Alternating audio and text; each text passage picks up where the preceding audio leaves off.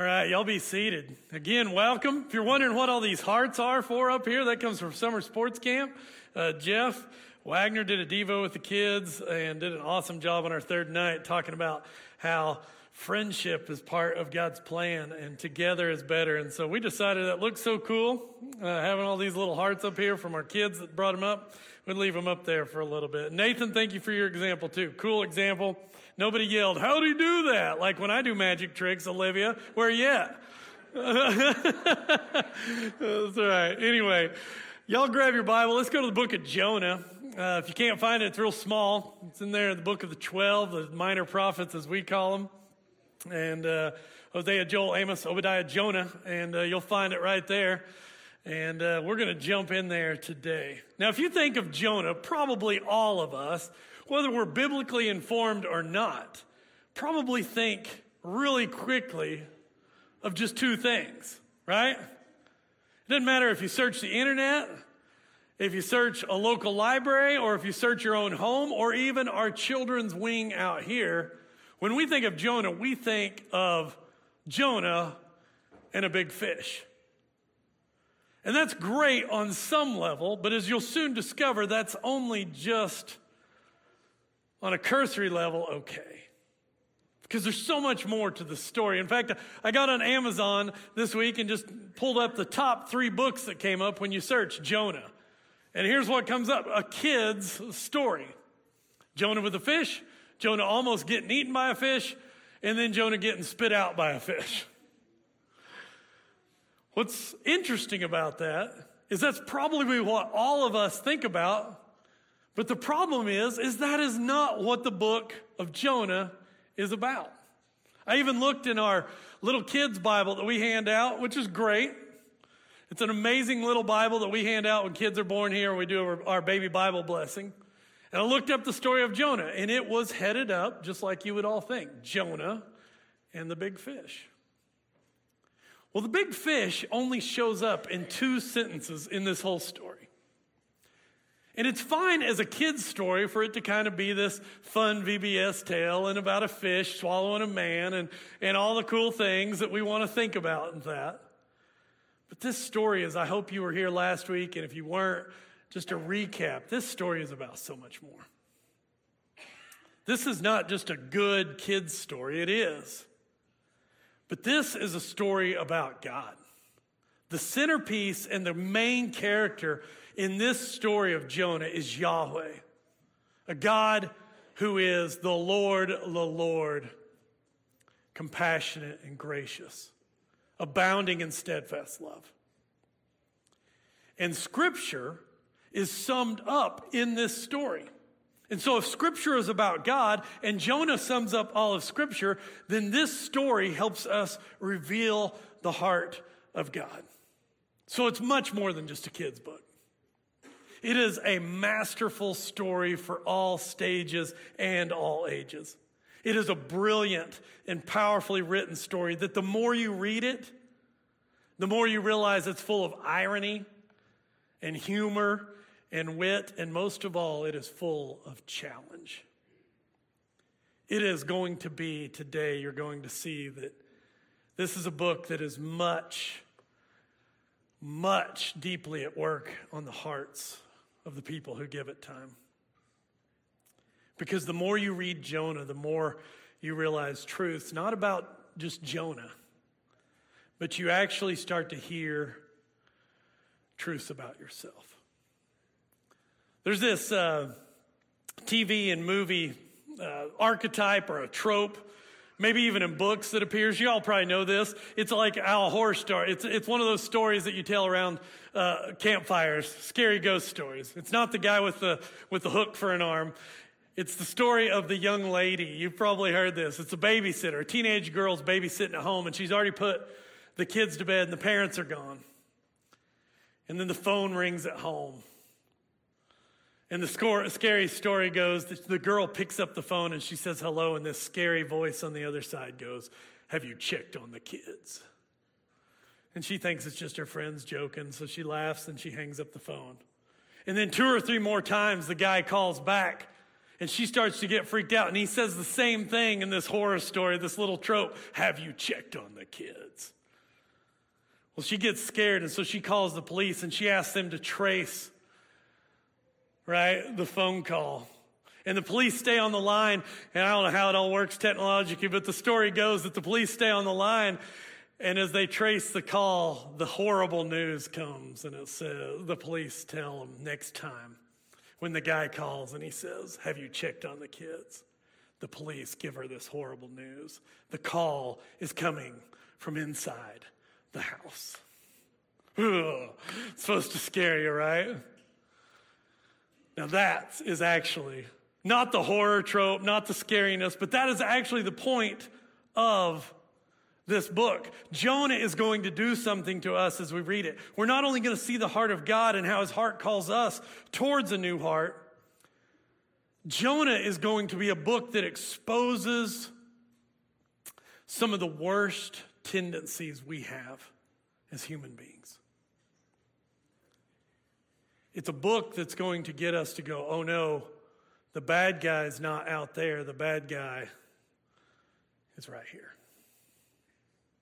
This isn't a book about somebody else's tendencies that are sinful. This is a book about us going, the call is coming from inside the house. It's going to expose our small-mindedness and our hurtful thoughts that we have and our prejudice and our pride and our unforgiving stances that we hold over others and our inability to let God's grace flow from us to somebody else. Yes, Jonah is a story about God, but I want you to know that it's a story aimed at us. Let me tell you about the Lord, Jonah says, and let me expose some of the worst things about humanity. The call really is coming from inside the house. So protect your toes, if you will, this morning before we get started. But I would say open your heart. Let us open our heart to this morning. And as we do so, let's ask for the Holy Spirit's guidance. Let's pray. Oh Lord, our hearts are hard for many reasons. And we ask for you to come through the power of the Holy Spirit and soften us today. We're hardened by so many things. And we ask, Lord, that you come and change our hard hearts into hearts of flesh. God, we lift up this church family.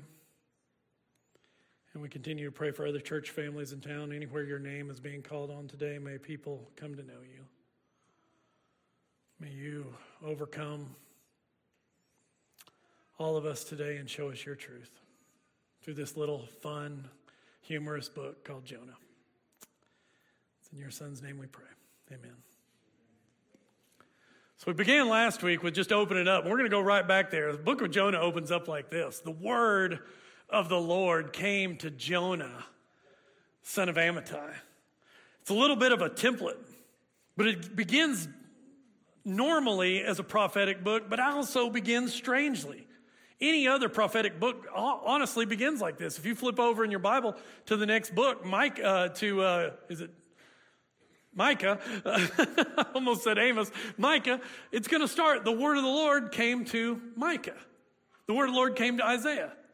But what's so strange about this is this book begins with this opening template where you think Jonah's going to speak like a prophet, as prophets do on behalf of God. But instead of Jonah ever speaking about God or on behalf of God, Jonah opens up and tells you a humorous, comical, funny little story about a prophet who doesn't speak on behalf of God, but actually runs from God. And he runs away from people that he doesn't believe worthy of God.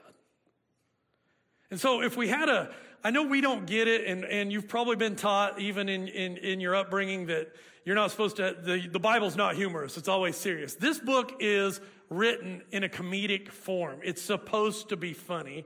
And because we don't read ancient Hebrew well, we don't get it. But if we had an 80s laugh track, like an 80s sitcom, Full House or something like that, we would have a laugh track behind this thing. And you would have already gotten a laugh track when it says the word of the Lord came to Jonah, son of Amittai. And the reason is here's what Jonah's name means. Verse 1 is a setup. Here's a word that comes from a man who's never going to share it, and here's what this guy's name means. Jonah means dove, and his father's name means faithfulness. So he is dove as in innocence and peace-bearing and bringing of good news. That's what a dove does, right? A dove comes in the form, the Holy Spirit comes in the form of a dove. The dove comes back to the ark saying, there's no longer a flood. Things are peaceful again. And he's also son of Amittai, meaning he's faithful to what he is supposed to do. So we're supposed to laugh at this point because this guy is everything but a dove, son of faithfulness. And you guys aren't laughing, right? But that's what the point is. The other point of this of interest here in verse 1 that sets us up, that is ironic, is that Jonah's been on the scene before. We mentioned this a little bit last week, but I want to go back to it for just a second. If you know his backstory, you see how thick the irony is. Not only is this guy named Dove, son of faithfulness, but he's also a guy who shows up in 2 Kings chapter 14, 23 through 27, and you can go read that later. But there, he actually is faithful. In the story in 2 Kings 14, Jonah is shown to be a prophet who is prophesying to a king named Jeroboam II, or Jeroboam II. And Jeroboam is not a good king. He's horrible. He's named after one of the worst kings in Israel's history, Jeroboam, you guessed it, number 1. Jeroboam number 1 was the son of Solomon, who split the kingdom away from his brother Rehoboam, built his own temple in Samaria, and instead of putting one false idol in that temple in the form of a golden calf like they did in Exodus, he puts 2. He doubles the sin of Exodus chapter 32. And this king that Jonah is supposed to speak to is named after him, Jeroboam 2.0. And he's evil. But Jonah's message, if you read the text, is about one of favor. What's so interesting about the passage is Jonah goes on behalf of God, and in going on behalf of God, he's able to tell this evil king, hey, you know what God's going to do on your behalf? He's going to expand your kingdom back to where it was in the days of Solomon. He's going to show you favor and grace, even as you've shown him nothing but rebellion. Jonah's message to an awful king is actually, if you know the story of Jonah, full of irony. It's a message of grace to those who don't deserve it. But yet in his book that we're opening up here, he's now unwilling to share a message of grace to those who are unworthy. Let's pick it back up in verse 2. So many details here. Well, here's what God tells him. Go to the great city, or that great city of Nineveh, and preach against it, because its wickedness has come up before me. And you guys know this story, right?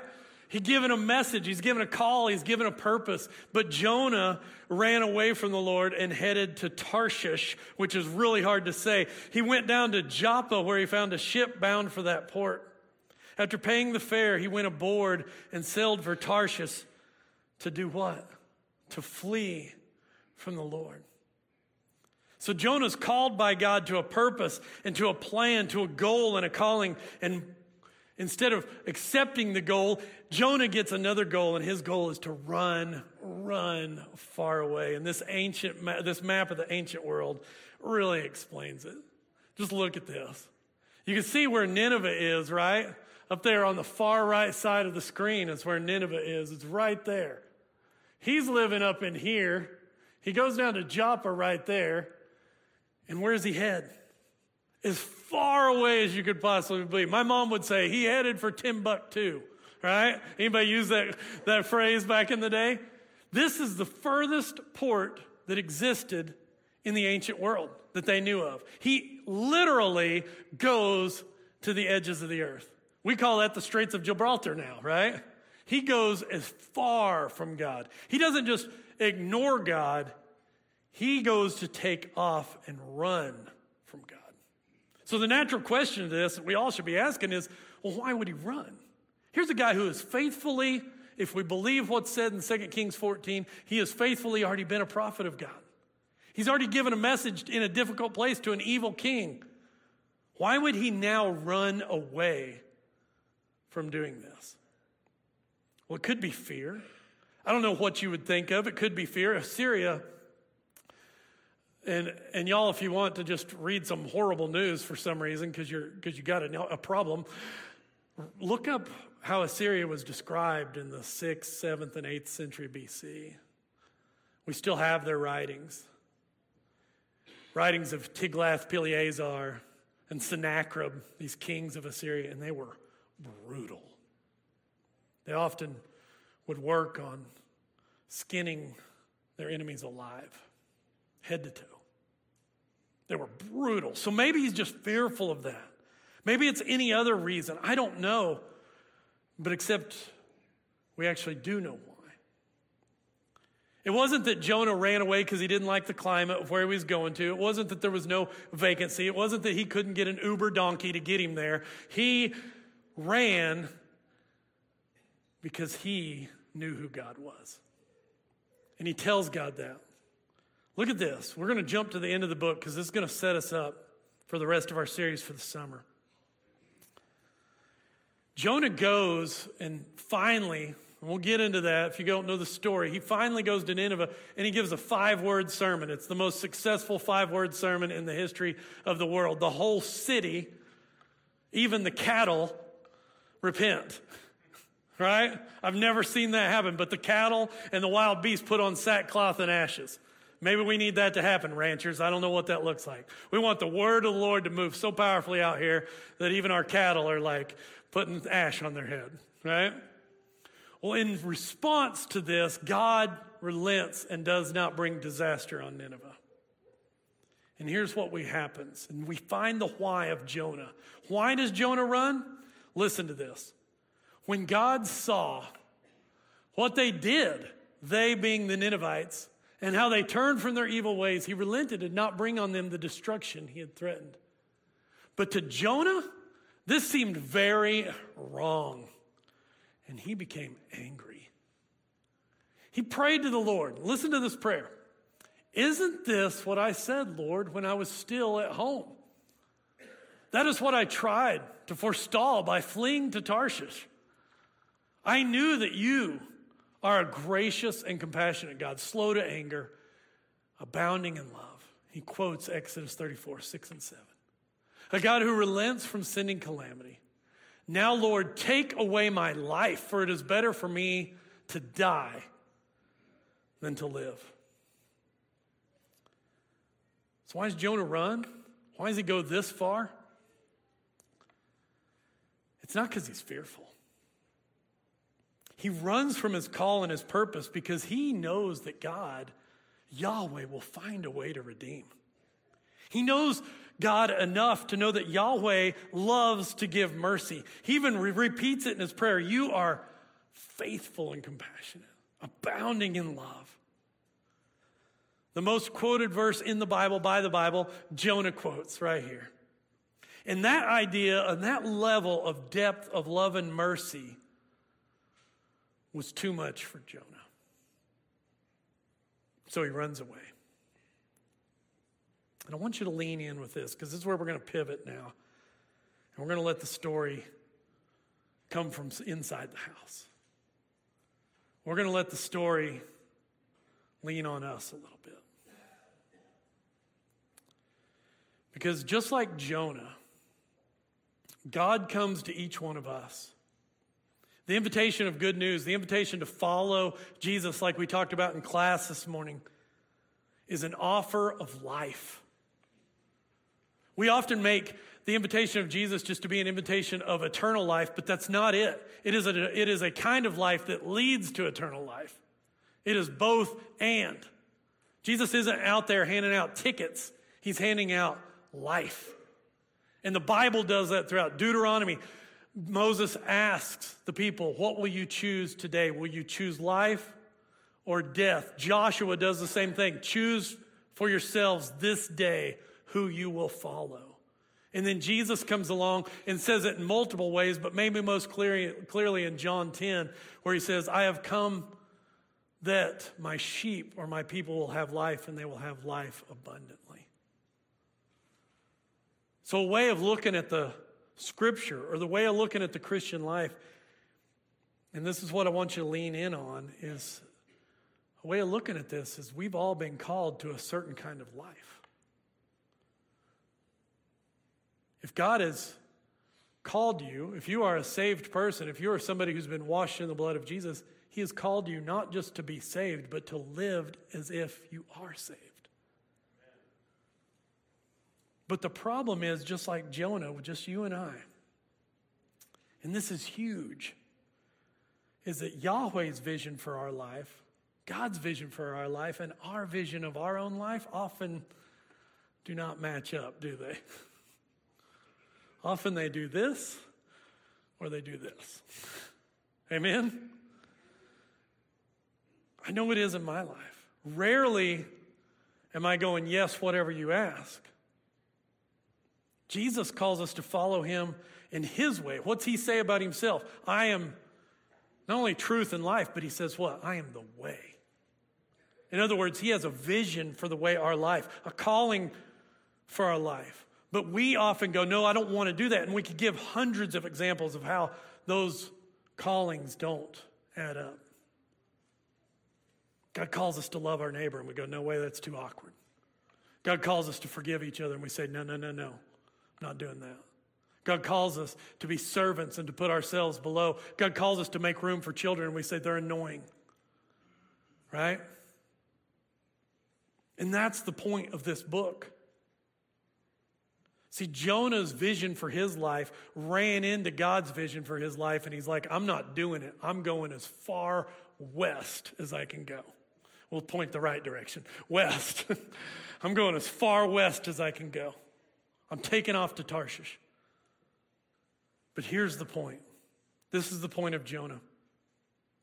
And it's the point of our life too, because when God offers us life, I believe Jesus.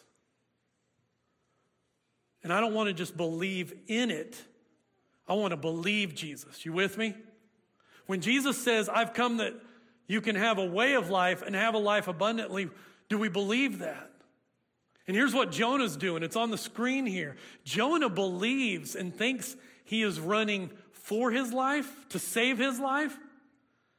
He's actually running from his life. Because there's only life found in the purpose and calling of Jesus Christ. Not anywhere else. And this is where that story starts stomping on our toes, doesn't it? Or aiming right at our hearts. This isn't just about a man named Jonah. This is where the story, you've heard that thing where Scripture, we don't just read it, it reads us. Because we all run from our lives. We all run from the call. We're all Jonah at some point or another, or multiple times in our life, that when God's vision for our life competes with our own wants and our desires and our preferences, we run. But I don't want to just focus on that. I want to give us some positives today. I don't think we need to focus on all the ways this morning and beat ourselves down and say, yeah, this is how we run from our callings. I want to dig in and talk this morning as we wrap up just about how we can run to our callings. I want us to be a church that starts to think, hey, not this question of how much can I get by and still be called a Christian. That's what a lot of us kind of gauge our Christianity on. What if we became a church where we said, what all can I do to make sure that I'm looking like Jesus in every situation? I don't want to run from my call. I want to run to my call. And I want to give you 3 things that it looks like that way. And the reason we're going to do that is, guys, often we mess this up at church. You don't get closer to Christ by spending time with the devil, right? You don't get closer to God by saying, I'm going to figure out how to beat the devil first. No, you run to Jesus, right? In other words, you don't drive to Dallas from the Panhandle by going to Austin first, or Kansas City, or Amarillo first. That's out of the way. So what we need to do is run toward our call, no matter where we're at. And I believe this, church, before we get into these three things, I believe everybody in here has a call. It's not a phone call. I believe everybody in here, and David already said it, we are all ministers. Man, when I had a youth room of my own, I used to have a banner above the outside door that I'd make the kids slap like they were Notre Dame, play like a champion today, you know? But it said, you are a minister. Go out and be one. Go serve somebody. Go love somebody. And that is the truth of Scripture. One of the things I love about the churches of Christ is we have always taught, and maybe we've let go of this, let it slip through our fingers. We have always believed in the priesthood of all believers, that all people who follow Jesus, Jesus gives them a call to change the world. So let's run towards our call. And number one, how do we do that? Here's what Jonah wasn't doing. And here's what we need to do. We need to get surprised by grace again and again and again. If grace has not surprised us in a while, it's probably not active in our life. I think it's safe to assume here that Jonah knew about God's grace, right?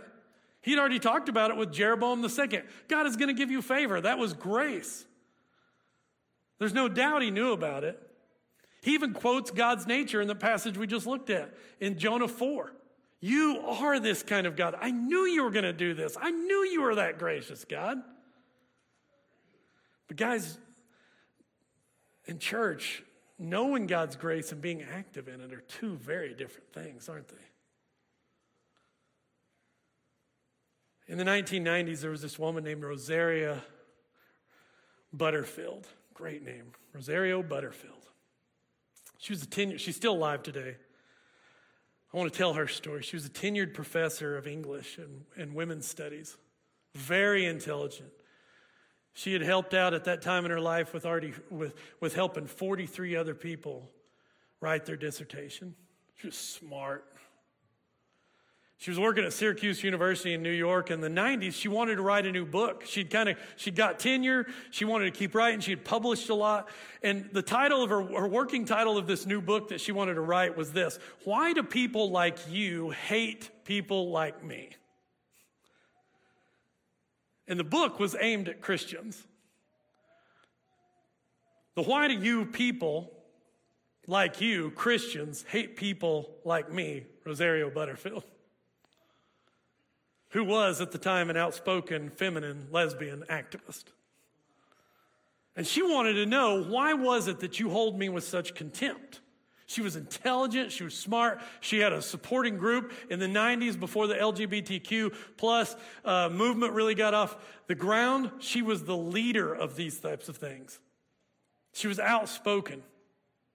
So in research for her book, she put out an article that got picked up nationwide. It was a back page, full page article that appeared in USA Today, the New York Times, and the Washington Post, among many others. And the title that was given to this article, that was kind of a setup for her book, the title given that was, Why the Promise Keepers' Message is Dangerous to American Democracy. Now, if you remember the 90s, you remember how triggering that kind of an article would have been. You got who remembers Promise Keepers, right? Brad, a few guys, right? In the 90s, the Promise Keepers was the largest ministry and revival ministry for men across the country.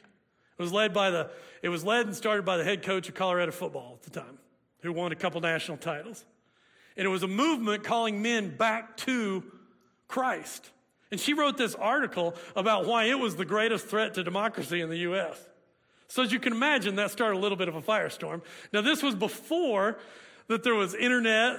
There was internet, but it wasn't used like it was today. It wasn't the hellhole that it is today. It was just out there. So instead of people sending DMs and emails and all that stuff, people flooded her actual physical mailbox, kids. That's a thing that you go out to and you pick mail out of, right?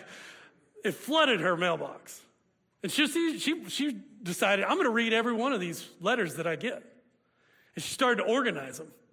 And week after week, she'd get more and more of these letters, and she'd organize them into two piles. They either love me or they hate me. They either love me or they hate me. It was all in response to how she felt about the Promise Keepers. So she was sorting mail one day, and one day she received a letter, and she looked at the return address, and the return address was actually from her town. And then she looked at the street, and she knew that street because it was just around the corner. So she'd gotten a letter from somebody in her neighborhood. And she opened it up and she read it. And this letter was from a minister, a preacher in town. And after she read it, she looked at her two piles and she didn't know where to put it. It wasn't a letter destroying her, and it wasn't a letter affirming her. It was a letter engaging her. It was from a guy named Ken Smith. And at the bottom of the letter, I don't know what Ken Smith wrote there, but at the bottom of the letter, he left his phone number and he said, call me, let's get dinner sometime. Let's go out and talk a little bit more. And so Rosario decided to take him up on it. And she said, in what I was listening to her talk about, she said, I didn't take him up on it because I was somehow interested in the Christianity he was spouting. His letter did knock me off kind of my stance I had a little bit. But she said, I went to dinner with him because I thought, well, I'm trying to write a book about Christians. Here's an unpaid research assistant. I don't have to pay this dude. I can find a lot out about him. But month after month and week after week, Ken Smith and his wife and Rosario started to get together. They had hard conversations, deep conversations. They tried to understand each other. They read the Bible together. She had read the Bible before. She had a lot of questions. She was reading it for research at the time. But here's what Rosario said. She said, as they continued to engage in that, she realized that Ken Smith and her interaction with him was so different than she'd ever experienced that the Lord started to work on her. It wasn't love, as in affirmation. It wasn't hate, as in you're an awful person. It was love, as in God has a plan. A third way of Jesus started to stand out. And one night, Rosario says something changed. It was hard for her to put her finger on this for many years, but looking back on these years in the 90s into the early 2000s, Ken asked her this one question, and it wasn't a question about what do people think about you. He asked her one question. They were wrapping up dinner one night over at Ken's house, and he said, Rosario, before we get together again, I want you to think about this. I want you to come back with an answer next time we get together, and it's an answer to this question. What do you think Jesus thinks about you?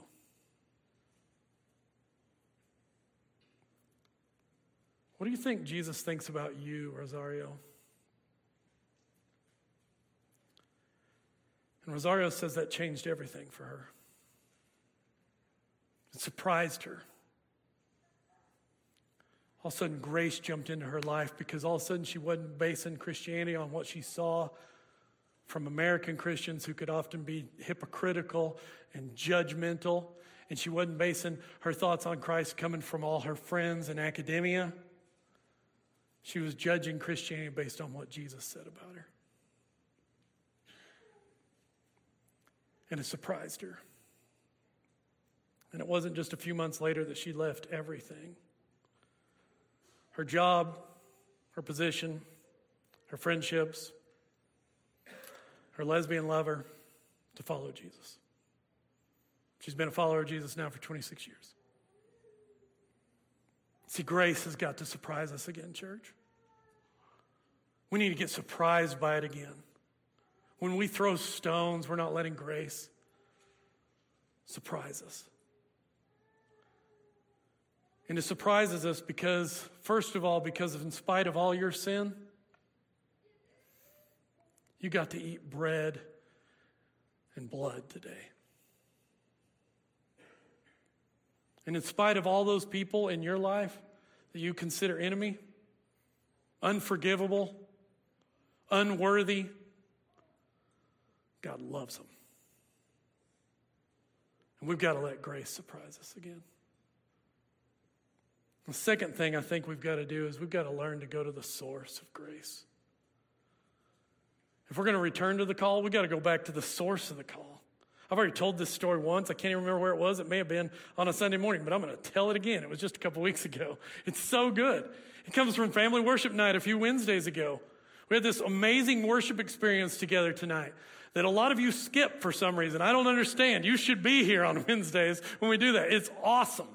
We had these cups of water, and we were supposed to go around with these cups and fill other people's cups. And encouragement and love. And there was this one little girl that was sitting right down there, right in front of you, Susie. And she was a visitor kid. Her mom was back there in Friend Speak, learning English as a second language. Her name was Vanessa. I think she's about a 4th or 5th grader. And the challenge was just to go around and encourage each other and fill each other's cup up and say something nice to them. But Vanessa, this little girl, man, she got it. What Vanessa did was keep going to the source. She'd go around, and she was short enough just to be about cup height for all the adults. So she was just watching everybody's cup, and she would notice if anybody's cup was just getting a little low, and she would just come up and she'd say, "Your cup's looking a little low." And she'd give a little more water. And then when she ran out, she'd come right up here, and we had a 5-gallon bucket of water, and she'd fill back up. She'd go to the source. Over and over and over again, she did that night. And she made sure nobody else's cup ran out. That's what Jonah's missing. This is what's happening here in Jonah. A call, guys, in your life from God can come as an inspiration. But too often we want it just to be this lightning bolt moment. We all want Paul on the road to Damascus. But I don't think a call often happens that way. I think for most of us, and what we miss is some of us, instead of us learning about our call, we just wait on this miraculous moment to happen. And what we ought to be doing is simply going, you know where the biggest call and the biggest purpose, if you're missing purpose from God in your life, where you get it is you keep going back to the source. Over and over and over. You keep going to the Lord. You keep spending time with Him. You guys know this, right? I'm gonna step on a couple toes here. This isn't in my notes. I'm stepping outside my notes for a little bit to step on your toes. All right. Your level of boredom in here this morning is directly connected to your level of connection with God this morning. Thank you. It is. It is. Your level of connection to this church family is directly related to your connection to Yahweh. You want to call, go to the source. You know how I got into ministry? I started going to the source. Am I special? Absolutely not. Did God have some special? He set me apart from birth. Nope. He didn't. I started going to the source. And I got to go back over and over and over. And then finally, we not only go to the source and we not only let grace surprise us, but if we're going to run towards our call, we got to see people different. Jonah was seeing the Ninevites with his eyes. How dare God have grace on those kind of people? But he needed to start to see people with his eyes. Cody Matthews reminded me of this the other day. It's a truth that he's listened to, that we both listen to the same guy. But if you really want to know in one sentence what Jonah's about, and Cody, thank you for this. Cody said, Jonah's about people have potential. So we got to see them with our hearts. Because with our eyes, they look like they're awful, or they look like I'll never like them, or I'll never get along with them. And God says, oh, they've got potential. The Ninevites were evil, violent. And Jonah goes, no way they deserve your grace. And God goes, they've got potential. People in your life, guys, when you get running towards your calling God, you start to see people different. You start to work on seeing people with your heart, and you go, I don't even know how that's ever going to happen, how this person's ever going to get close to Jesus. But I'm going to see him with my heart. the heart of God. I got a hold of Monty Tuttle, our EEM guy this week. And I said, Monty, I'm preaching from Jonah. Tell me some good news out of Ukraine. Tell me what's going on there. And you guys know EEM started in Ukraine. It started there distributing. It was the first major country to take on and say, we'll distribute Bibles for you. And he sent me just this short story, and I'm going to tell it just in my own words instead of Monty's. But he said, I'll tell you a great story. Our director of EEM, the guy that distributes and makes sure Bibles get in children's hands and all that, his name is Sasha, and his son is named Vanya. And Sasha and Vanya, when the shelling started, they live in Kiev. And when the shelling started months ago, you guys remember that, right? That all started when that started the Wednesday before Monty was here for Mission Sunday. Y'all remember that? And Monty gave me this great update that Sasha and Vanya are still in Kiev. And the warehouse where the Bibles are at hasn't been shelled one time. And after the shelling started, they just kept doing it. They kept going back. They kept just going back to the warehouse over and over and over again. And every time they'd go there, they'd pick up a pallet. And they'd go find some people fleeing. Or they'd find a line of refugees. And they'd take them food, and they'd take them money, and they'd take them whatever. And then they would wait. And in the first few months, or first few weeks, of the shelling, horrible things that's happening over there. 16,000 people they met said, we would like a Bible too. 16,000. And he also said now that they're doing humanitarian aid in Poland and on the border, they've now received over 200,000 requests in Russian and in Ukrainian for Scripture. See, you could just see those people as like, just on the run. But EEM says we're going to see them with the eyes of the Lord. We're going to let God not remove us from our call, but we're going to run towards our call. We're going to move our lives towards our call and say, my call never ends. The only time your call will ever end is if Jesus comes back or you die. And then you get to receive your reward. May we be a people who, unlike Jonah, become the people who say, we're not going to run to Tarshish. The world's getting tough. It's harder to be a Christian in America. Yep. We still have a call. May we be a people who run towards our call. If you need anything this morning, we're here for you. Let's stand and sing.